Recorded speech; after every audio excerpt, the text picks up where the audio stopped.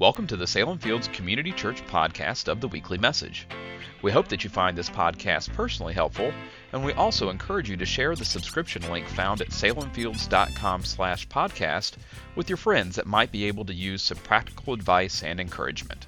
Wow, fighting, turmoil, attraction, confusion, bad judgments, reconciliation makes a marriage relationship one of the most complicated of all relationships. You know, relationships are complicated, but the marriage relationship, man, there's something about saying I do that just makes everything more complicated. So where did all this start? Anyway, whose fault is it when it comes to this complicated relationship? Well, it's God's fault. Really, marriage was his idea. Jesus quotes the book of Genesis in Matthew 19:5 and 6, where he shows us it all started with a man and a woman who were living in paradise.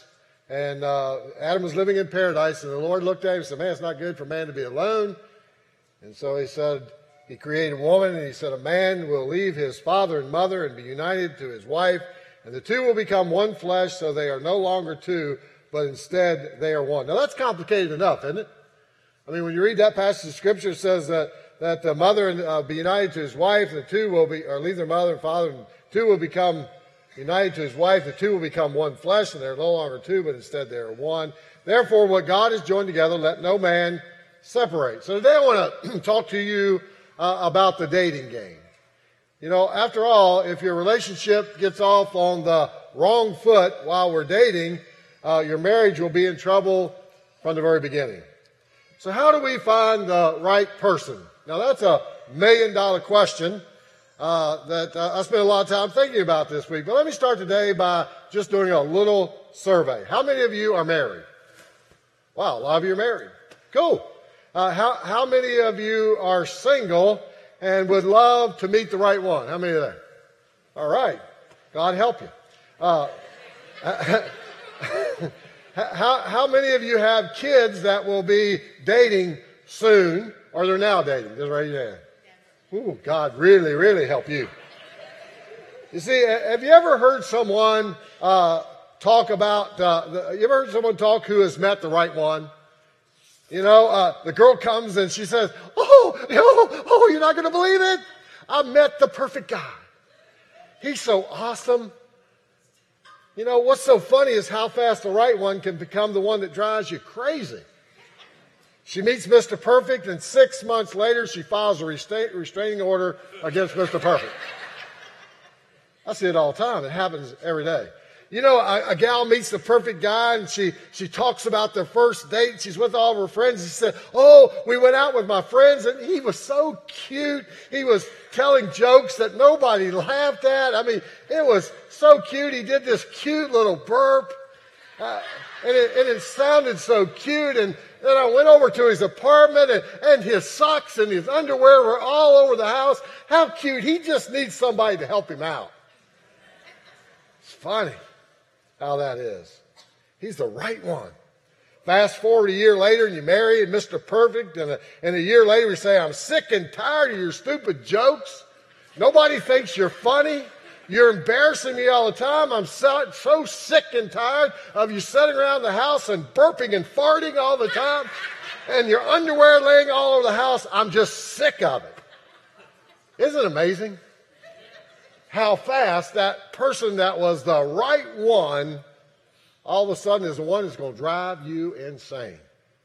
So how in the world do you find, or how in the world do you know when you find the right one? I want to be honest with you. I am so glad that I am not in the dating scene anymore. I mean, I was really, really bad at dating.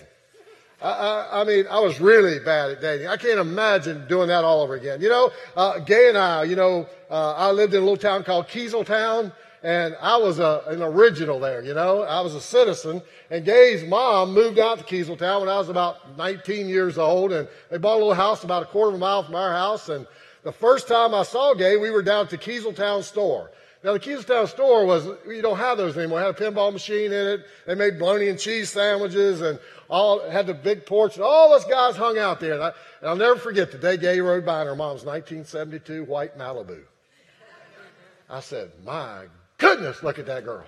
I told the guys there, I said, y'all leave her alone. She is mine. I'm going to date that girl. I'm going to marry that woman. I told the guys that. And so I did what every smart guy does. You know, I got to know Gay's little sister because she was best friends with my little sister. And so I'm buttering her up, you know. And I'm getting to be really good friends with her little sister. And I said to Joy one day, I said, Joy, I want to go out on a date with your sister. You think she'll go? And she said, yeah, she'll go. She said, I'll set it all up for you. I said, all right. I said, man, I have struck gold, you know. And so I get the nerve up and I call her up, ring, ring, ring, and Gay answers the phone. I said, hey, Gay, this is Buddy. I live down the street. And she knew me because I ride by her house about 200 times a day. You know, I turn around at her house and I'd say she's going to look out the window and see me and she's going to follow me because she's going to want me bad because she's seen me, you know. Well, that didn't work. So I call her up for this date and she says, I'll think about it. I'll let you know tomorrow. Call me back tomorrow. I said, okay. I got off the phone. I thought, man, how can she resist, you know? So sure enough, bright guy like I am, ring, ring, ring, ring, call her up the next day. I said, what do you think? She said, well, I reckon I'll go. So we went out on a date, and I said, she said to me later, I found out the only reason she went out with me because nobody else asked her out that night. She had nothing else to do. Can you imagine that? That I was a second choice or something? But anyway, so we started dating, and I mean, we had fun.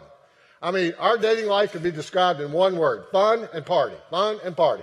I mean, we never talked about anything serious. I mean, we never talked about anything that mattered much. Well, we'd pick her up, we'd say, what we're going to do tonight, and, you know, we had fun. And we were doing all that stuff, and one day, Gay called me up. She's working at Kmart. She was assistant manager at the Sporting Goods, and she was at work at Kmart, and she called me up. And she said to me, she said, buddy, you want to get married Friday? I said, I'm all in. I said, let me find a pastor that will marry us. And I didn't know a pastor that would marry us. So I called the pastor that knew me as a teenager. He said, no, I'm not marrying you. He said, you're not ready for that. And so I talking to a friend at work, and I said, man, I need a pastor to marry me on Friday. And he said, hey, my brother will marry you. He's a pastor down to Elkton. Elkton. Anybody know where Elkton's at? Elkton, Virginia. He pastors the Elkton Free Will Baptist Church, and he will marry you. I called him up. He said, sure, I'll marry you. So Friday we loaded up the car, went down and got married. And we got married, and I'll tell you, that fun-loving couple that got married, about a week later, Gay was laying across the bed, both fists on the bed, said, what in the world have I done? Because we weren't prepared for marriage by no amount. I mean, and so from there on, it became a huge struggle. And so, you see, this whole dating thing that we know today is really only been around less than 100 years. In fact, you cannot find the word dating in the Bible. I can't go to a store and read about dating, and you can't find anything in the Bible that resembles today's system of dating. You know, things really began to change radically with the invention of the automobile. Before the automobile, you couldn't meet someone that lived, say, like in Stafford, and you couldn't meet someone that lived in Spotsylvania County unless you were willing to walk or ride the horse to go see them. They didn't have car dates. Indeed, instead, you had this 16-year-old daughter, and she would be saying, please, Dad, it's just not fair. Why won't you let me go out with all my friends? Because after all of my friends are horse dating. Why can't I go? It's just not fair. You know, it's obviously very different today. But today what happens, though, is we send our 16-year-old girl, our little 16-year-old girl, out in a car with a 17-year-old guy who we don't know.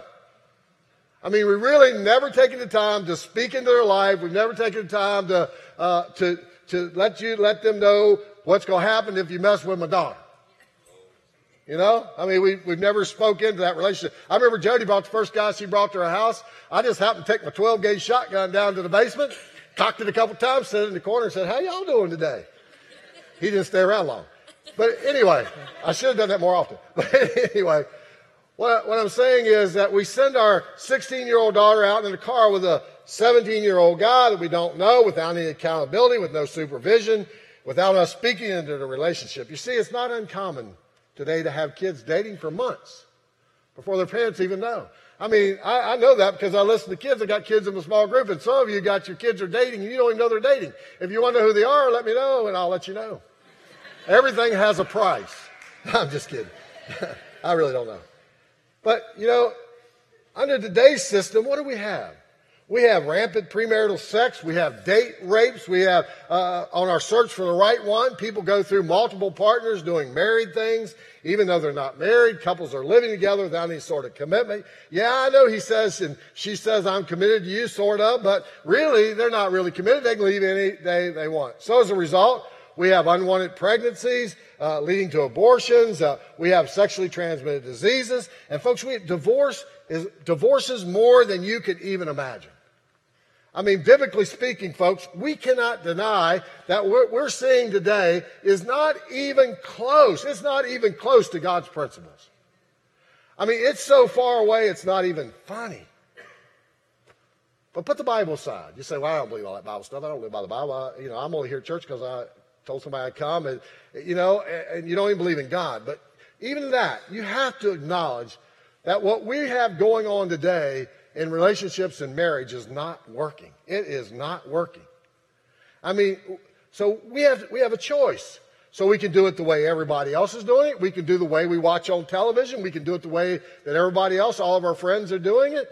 And we can say this is just the way it is. But here's what I know. If you travel the same road as everyone else is traveling, you're going to end up at the same destination. Or we could do it God's way. We could do it God's way. So it could be that if we would choose to do it God's way, that He has something higher and better for His people. I mean, God has to honor what His Word says. Did you know that for the first time in our nation's history, there's more unmarried than married adults? And people are waiting longer than ever to marry. Women in their mid to late 20s on an average, and men closer to 30. It's been a long time since I've been in the dating scene. And when I agreed to do this message, I thought, what in the world do I have to say? But here's what I know. If I don't know anything else, here's what I know. There's a whole lot of messed up dating going on. I mean, there's a whole lot of messed up dating going on. And some of your kids might be investing in some messed up dating. I don't know. But there's a whole lot of messed up dating going on in our world today. And you say, well, how do you know? Because I deal almost every day of my life, I deal with messed up marriages.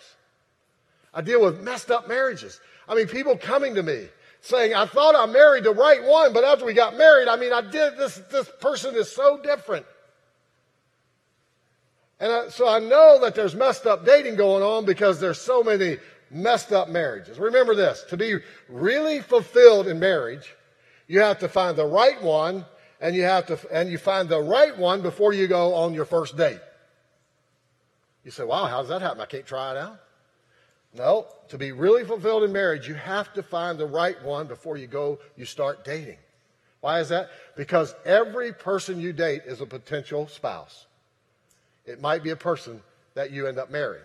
I did premarital counseling with a couple yesterday. I said, when did y'all meet? So we've been dating since sophomore in high school. Who would have thought when they met as a sophomore in high school that they'd be sitting in my office doing premarital counseling just because we get married? You never know that person you're going to date could end up being the person you married. That's why you have to know and you have to decide that person is the right one before you ever go out on the first date with that guy.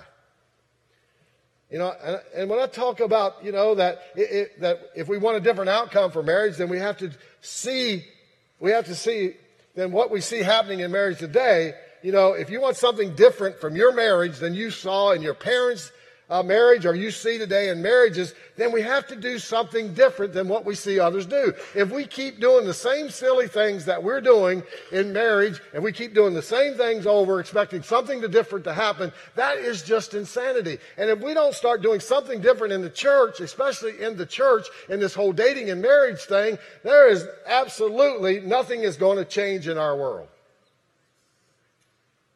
And I'm not talking about marriages in the world either, folks. I'm talking about marriages in the church.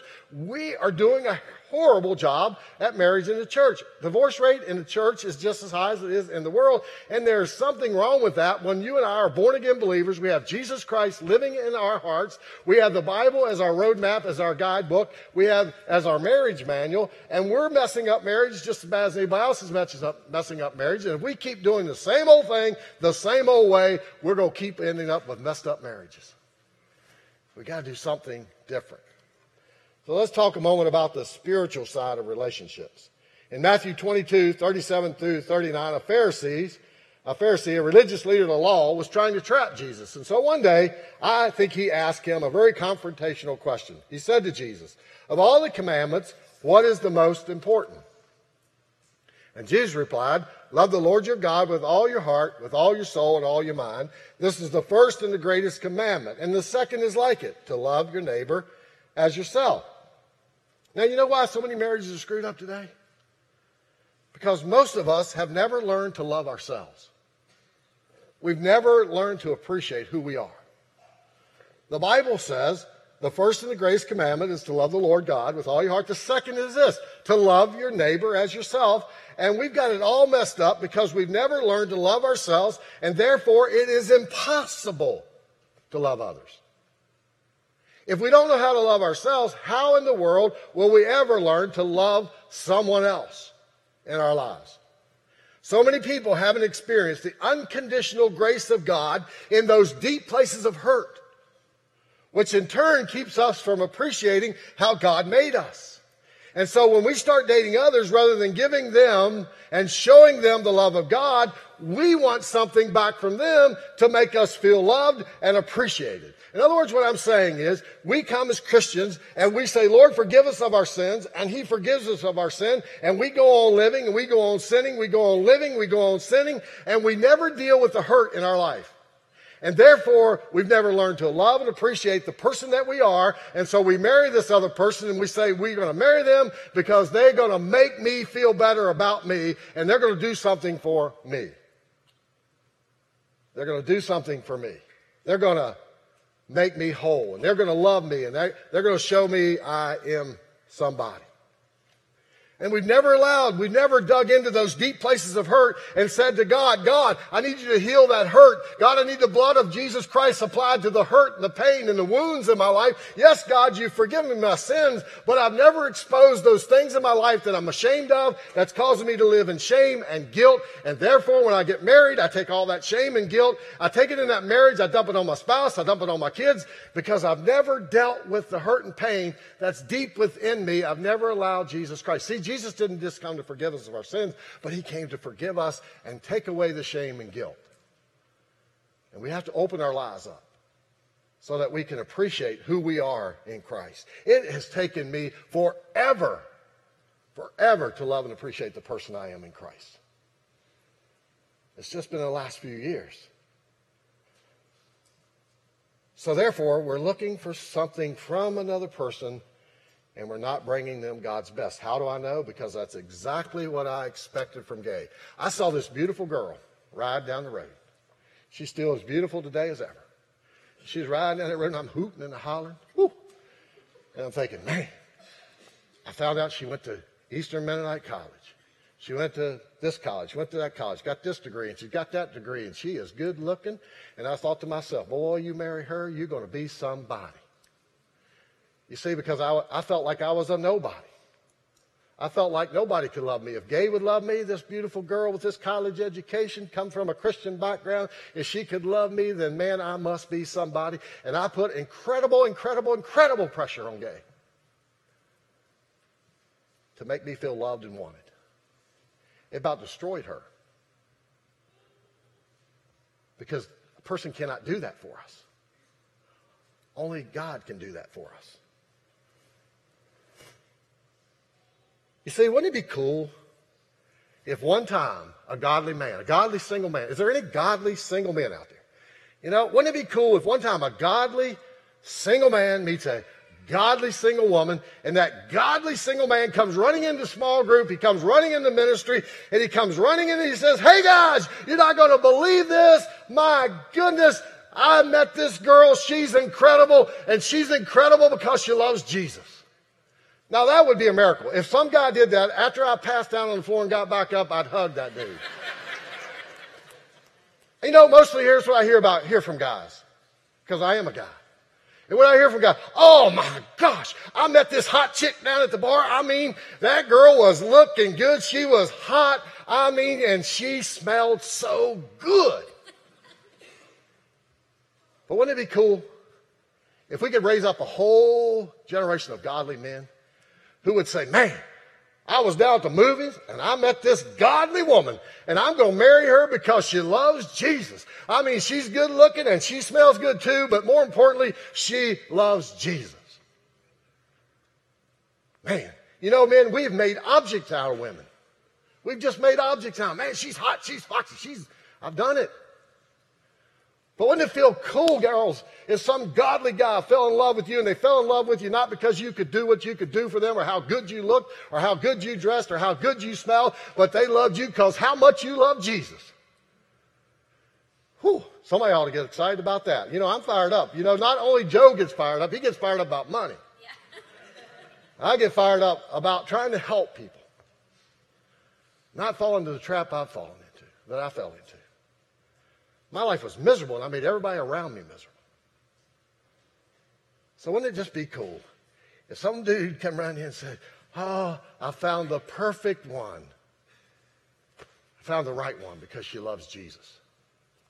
She loves Jesus. Now, to be really fulfilled in marriage, you have to find the right one. And if you don't marry the right one, you have to stay committed to the one you're with until she is the right one. So if you're not married and you want to be, and you happen to meet somebody special, I want to help you define for you 6 simple commitments. Simple for me because I'm married. But 6 simple commitments that you have to make before you go on your next date or before you start dating. Parents, before you let your kids go to dating, because they're going to go dating, and the shotgun's not going to always work. Before they go dating, you got to help them make these 6 simple commitments. You can't make it for them. And if you're dating and you want to date, you have to think about this. I wish I would have been in a church. I wish that I would have been in church that taught me this stuff. That taught me how to be a godly man. I wish that I lived in a church that taught me how to find a godly woman. And how to be a godly father. You know, I was in a church that every time I go to church, they go tell me I'm going to hell. I knew that. I didn't have to go to church for somebody to tell me I'm going to hell. Everybody at my workplace would tell me to go to hell, you know. Go to church. They tell me to go to hell. I go, okay, go to hell. But anyway.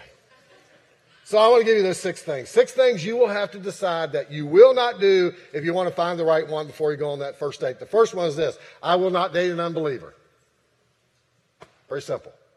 I won't go out with you if you're not a Christian. I will not go out with you if you're not a believer in Jesus Christ. The Bible tells us not to be unequally yoked together with unbelievers. 2 Corinthians 6:14, do not be yoked together with unbelievers. For what do righteousness and wickedness have in common? Or what fellowship can light have with darkness? Now the word yoke means this. It means to be bound together in a commitment to one another. Talking about animals. When 2 animals are yoked together, if one animal goes left, which way is the other animal going to go? Left. If the other one goes right, go right. Because they're yoked together.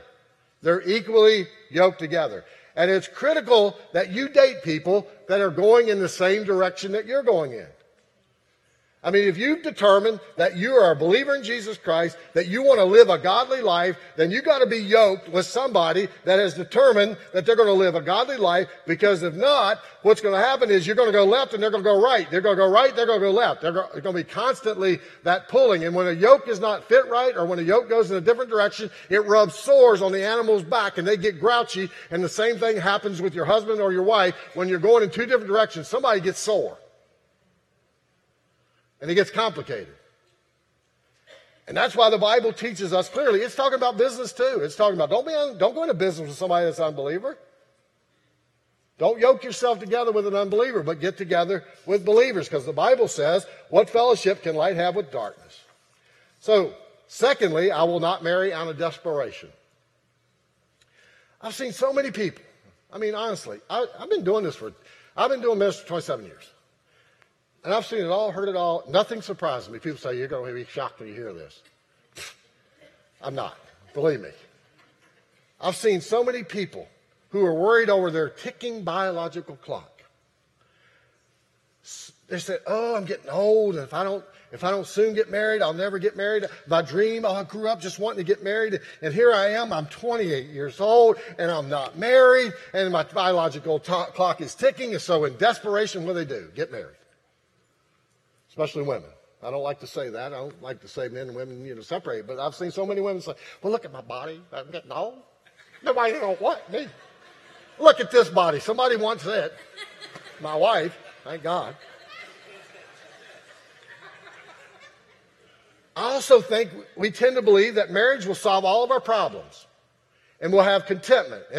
And out of desperation, I'm desperate, man. I just need to get this problem fixed. I mean, Gay called me up on Monday to get married on Friday. You know why? Because she wanted to fix the way we were living. She wanted to fix the way she was living. She married me to get fixed.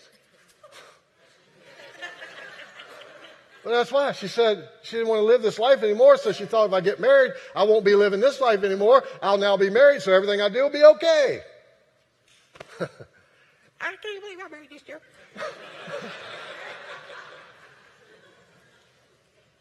So we think that it'll solve all of our problems and we'll be content. And we get married out of desperation. Here's what I know for sure.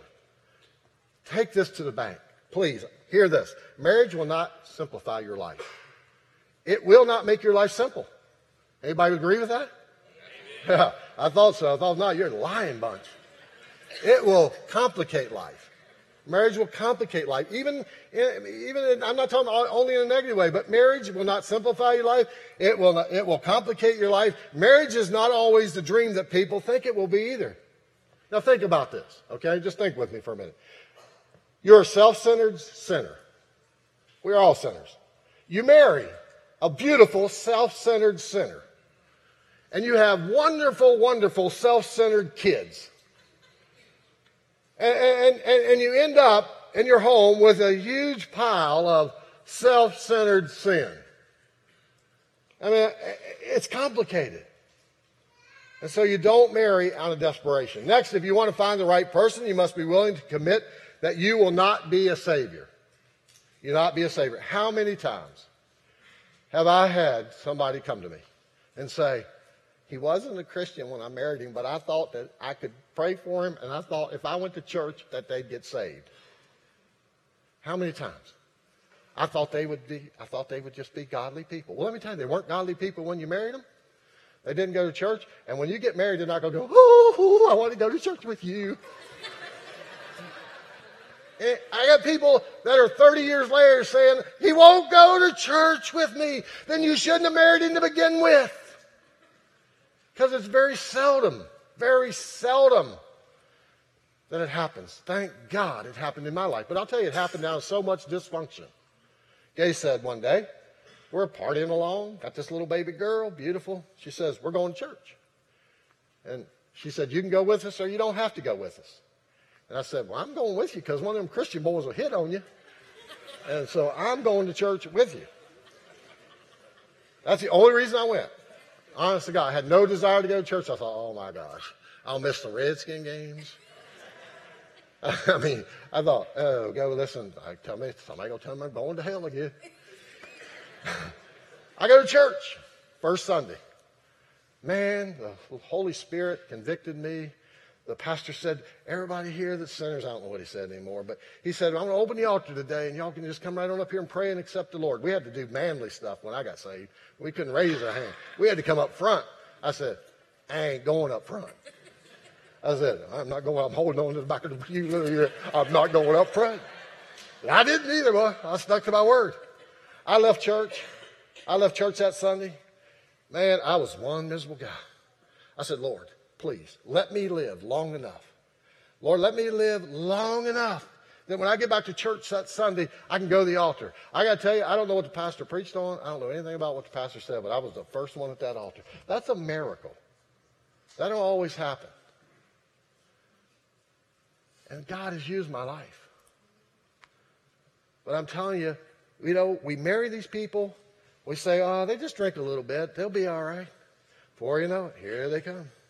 And they say, well, my husband just drinks all the time. Did he drink before you got married?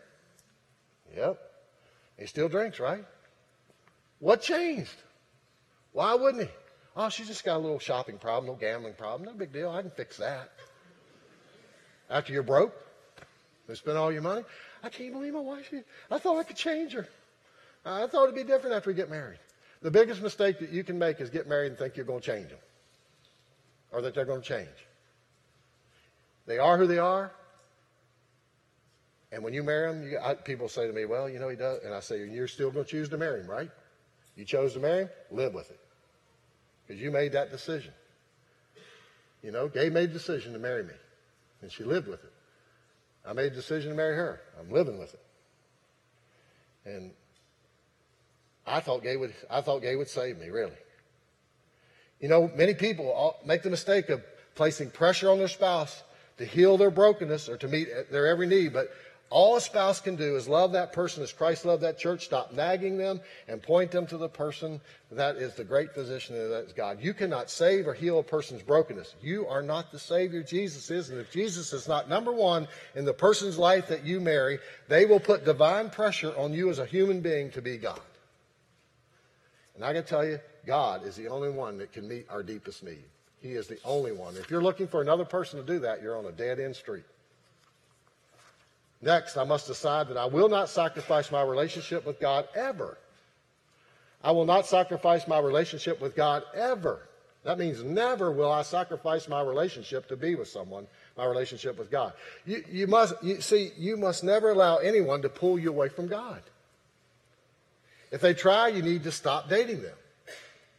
Really, if you're dating someone and you're wanting to live a godly life and they're trying to pull you in a different direction, I'm going to tell you, you're going to live pulled in a different direction your whole life.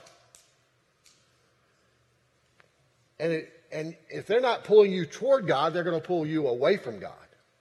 And if you're dating someone that's going to pull you away from God, you need to go home and you need to call them up, ring, ring, ring, ring, and say, hey, Joey, hey, sweetie, whatever you call it, we're breaking up today because Gay told me to.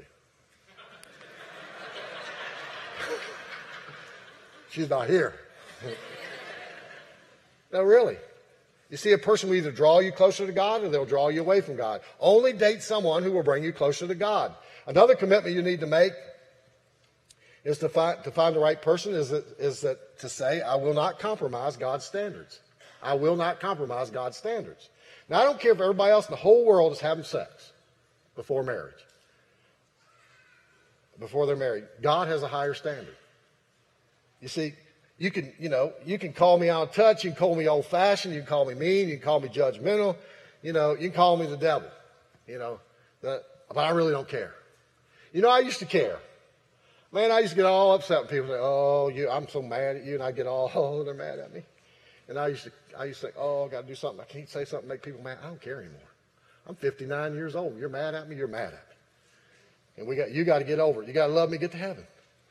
That's what the Bible says. But I tell you what, Gay and I are called as your pastors to tell you the truth. And this is the truth, the best I know how to say it from the Word of God. So don't get mad at me. Get mad at God. People say, buddy, that stuff's old-fashioned. Well, it's not old-fashioned when it comes to our salvation, but it's old-fashioned when it comes to having sex before marriage, right? People tell me they're Christians, but it's old-fashioned to not have sex before you get married. Well, then, if it's out of date for sex, it's out of date for salvation. So, God's standard for believers is spiritual and sexual purity. We cannot allow our love for our selfish sexual desires, we cannot allow that love for those sexual desires more than we love God and His standards. You see, we got to love God's standards more than we love the person we're dating. We must commit to obeying God's standards rather than our selfish, fleshly desires. You see, the Bible states 5 times directly, the Bible says, and 23 times indirectly, not to have sex before marriage. The funniest thing to me, people say, they're living together, having sex, they're doing all that stuff. And they'll say, I just want God to bless our relationship. Now, how in the fire can God bless a relationship when you're living and having sex together and the Bible says not to do that? And you're saying, God bless us. He's not going to bless you. It's impossible for God to bless us when we're living in sin day in and day out. I hate to be the bearer of bad news. I've prayed that prayer, God bless me, and God's saying, how can I bless you, buddy? And you got this thing going on in your life and you refuse to deal with that. God will not bless a sinful life. He cannot bless a relationship that's not grounded and not grounded on the principles of His Word. And if you want God to bless your relationship, you move out of that house, you quit having sex, and you get married. That's old-fashioned, isn't it? Get married.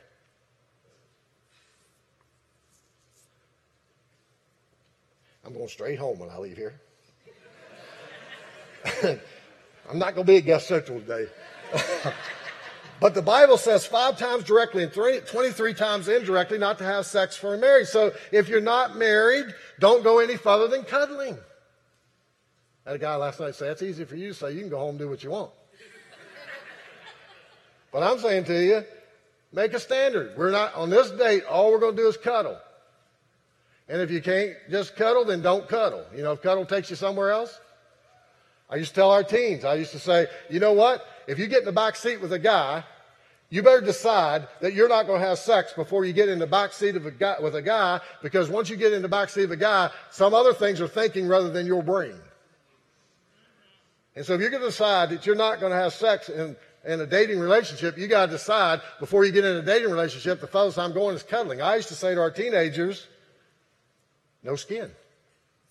No skin. Because, man, there's nothing like touching skin. So don't touch skin. You know, I used to tell teenage girls when it got desperate, I'd say to them, hey, put a Bible between your legs and tell that boy, dare you to move that Bible. You know? Or put a quarter between your legs, and every time he tries, you get that quarter and tell him to call your pastor and see if it's okay. I'm telling you, you got to decide. Guys, we got to stop this sex stuff. I mean, really, I don't mean that mean. I just mean that. It's killing our kids. It's killing our society. It's killing marriages. So if you're dating someone that wants to do more than cuddling, it might be the wrong thing. You know, sex is a beautiful thing when it's used in the context that God has given us. And God has given us the context of marriage. And so people say, oh, God must be a killjoy. No, God knows. God knows best. He knows that sex outside of marriage, especially with young people, there is something I could always tell as a youth pastor when a couple that was together were having sex. They couldn't fool me. And there was just something about the innocence. There was just something that emotionally we can't handle having sex outside of marriage, because there's something about sex that is only can happen emotionally inside of marriage in a healthy, mature way. And God knew that. God doesn't just say not have sex because He doesn't want us to have fun. God knew we couldn't handle it. And that it was a beautiful thing inside marriage. And so I just think, man, let's just start a sexual revolution and do things backwards from when we started it in the 60s. The final thing is this: I will not play house. I will not play house. You see, even though everybody else sleeps in the same bed and spends the night together and has sleepovers and lives together trying things out like it's a used car, you know, if you want to have a godly commitment, if you want to have a godly commitment with the right one, wait until you get that ring on your finger. Wait until you walk down the aisle and Daddy says, her mother and I give you to her. And you've made a commitment to God. That's when you play house. That's when you move in together. There's certain things that God wants to protect us from. You know, there are certain things you cannot do to keep a person. Pastor Ed Young, who's awesome when it comes to this whole thing of sex and marriage, he said the reason adultery is so prevalent in marriage is because people have been so unfaithful prior to marriage. He said, you're unfaithful to God's directive. You flip God's directives off. You shake your puny fist in His face. You hop in the sack with people, and you want a different result. And he says you better take a different approach.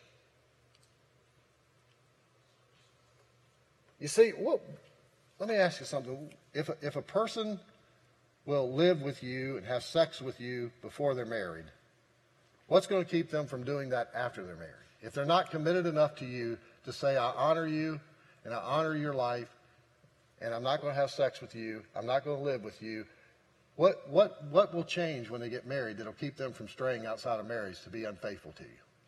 If they're unfaithful before they're married, he's saying there's a good chance they're going to be unfaithful after they're married.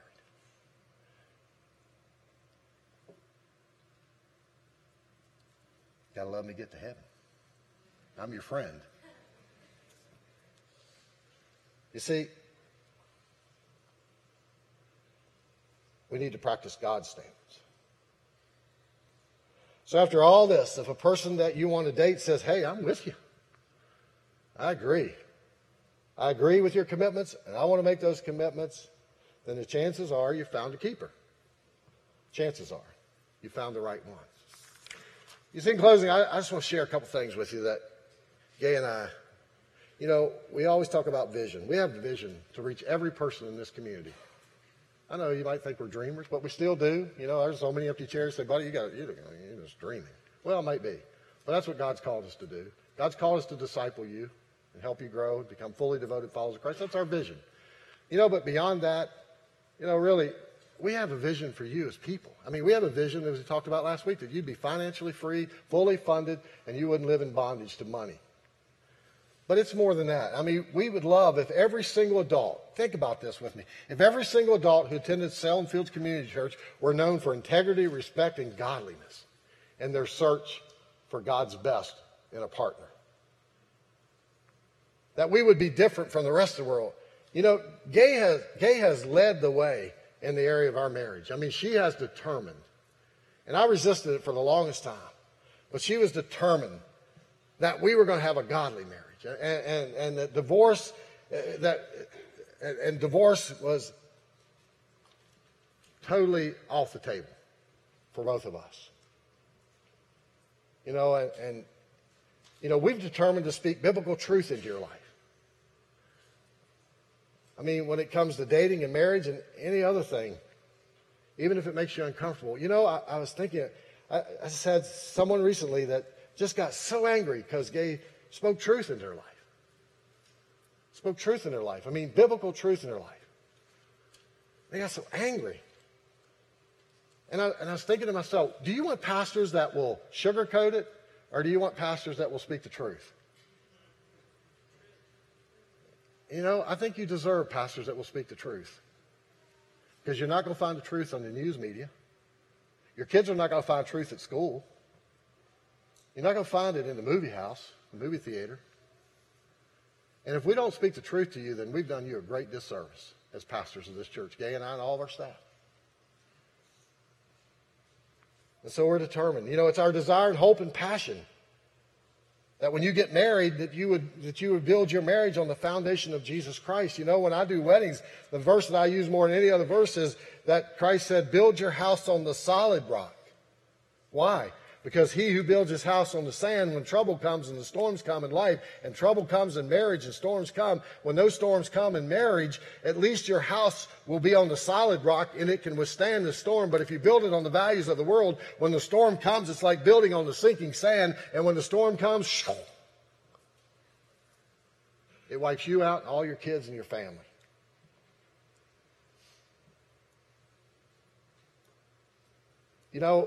Gay and I have nothing in common, honestly, but the color of our skin.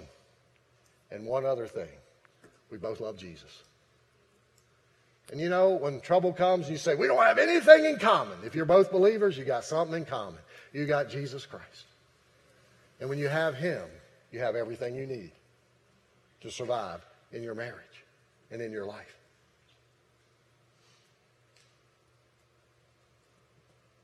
Our hope and prayer for Salem Fields is that marriages and family values will be noticeably different than the values of the world. And so, as we end today, I just pray that God will just bless you, that morally we would all have a different standard. That you would not tolerate any kind of lustful thoughts in your life. And guys and girls too, we got to get this pornography thing out of our life.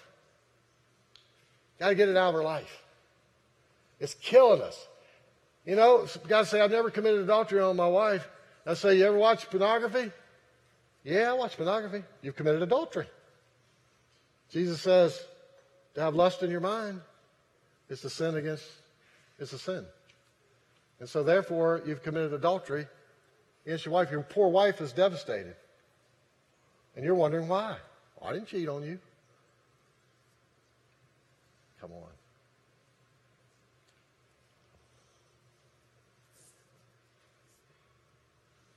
It takes hard work. You know, I tell you, I'm so thankful for Gay. Gay has a passion and a burden that marriage is our marriage, that your marriage would be holy, pure, full of passion and intimacy in a godly way shared between two people. You know, I so appreciate that when Gay had every reason to leave me, every reason, she made a commitment till death do us part, and she stayed with me. And you know what? She didn't stay with me for Jody and the grandkids. She stayed with me to bring glory to God. If she'd left, there'd be no church here. So our desire for your marriage is that you would be not just stay together for the sake of kids, but that your marriage would glorify God together. Here's what I know. For it to happen, it's going to take hard work. You see, marriage is not for wimps. Matter of fact, Gay and I are going this week. I don't know if she said it or not. We're going to a marriage retreat for pastors this week. After 38 years of marriage, we're still working really, really hard on our marriage. And this week we're going and we're both saying, why do we do this to ourselves? But it was my idea. Now I think it's a bad idea. But I think it's going to be good. I think a lot's going to happen. And we're still working. You know why? Because we want you to look at our marriage and say, that's a godly marriage that glorifies God. We also have a desire that your children would be raised differently. That's why Mark and his volunteers and children's ministry have a passion to partner with you to help you raise up a generation of godly children. Wouldn't it be cool if your children were radically different than other children, and they would say, you know what? I am not going to have sex until I get married, that I am going to live by God's standards, and I'm going to do what God says because this is what the Bible says, and that's what we want your children to learn. That we want to raise up a generation of godly boys and girls that will be godly men and women, and there might be a godly man in our children's department today that might just come running to you and say, I met the perfect one, and she loves Jesus. Boy, that'd be a parent's dream, wouldn't it? At least it would be for me. Wouldn't it be cool if people would say to you, what do you have that I don't have? What is it about the two of you? And you could say to them, I found the right one. She's number 2, and he's number 2. Jesus number 1. Somebody had a shirt on today, stinking Steeler fan. I hate to give Steelers any credit. Said God first, family second, Steelers third. The dude's warped, but he's got that right. Yeah, 2 out of 3 is not bad, is it? So, anyway, I'm done. Father, thank you, Lord, for our time together today. Thank you for this group that have tolerated me today. And Lord, I just pray that everything I said, Lord, that it would go away if it's not from you. I pray, Lord, that only what you want said or what you want heard today will stick. Lord, there may even been things said today that I didn't say. And so I pray, Lord, for every person that's in this room, every person that's listening online, every person that's sitting in the cafe. God, I just ask you right now in the name of Jesus that your Holy Spirit would fall fresh anew upon this place.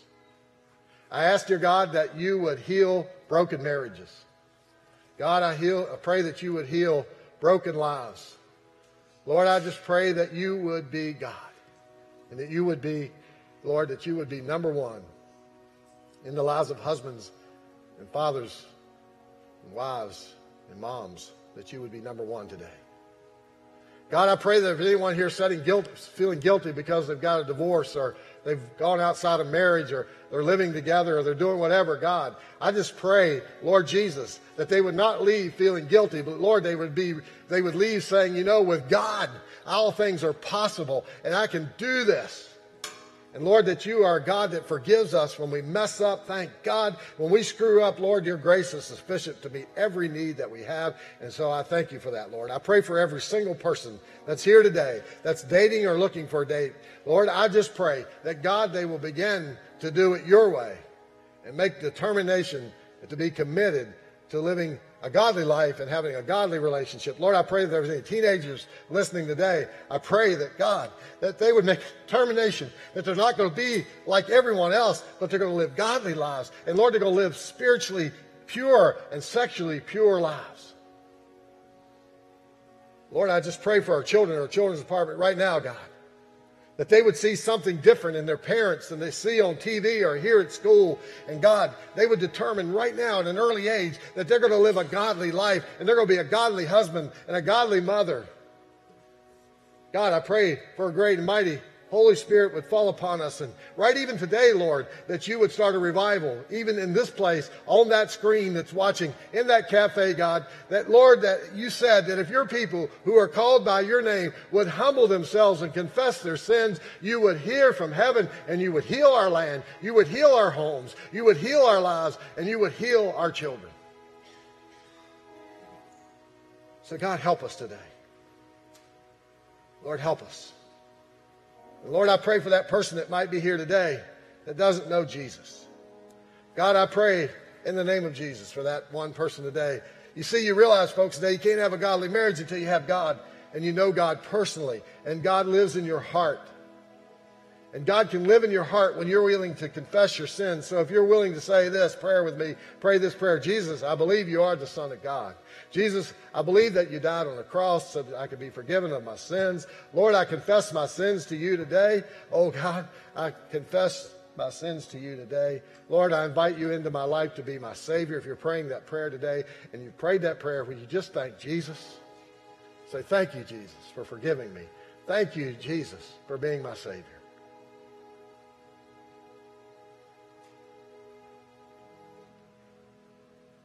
If you prayed that prayer today, I invite you to see me after church, because I really like to talk to you, because it's more than a prayer. You got to know a little more than just say a prayer. I want to help you understand what God has just done in your life today and why it was necessary.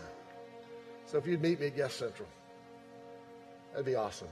I only had 2 young teenage girls meet me last night. I had people raise their hand. They raised their hand, but if you're really serious about this relationship, and I really want to help you, if you'll just step into Guest Central, I'll meet you there. Father, thank you for what you've done today. I'm tired, Lord. And I just pray, Lord, that something would change in this church that would make a difference in our world. Thank you, Jesus. In your name we pray. Amen. If you are a new Christian and would like to know what to do next or where to go from here, you will want to get a free Next Step packet that contains reading materials and useful resources that will point you in the right direction. For more information, please contact Salem Fields Community Church at 540-786-6212 or visit our website at salemfields.com or email us at podcast@salemfields.com.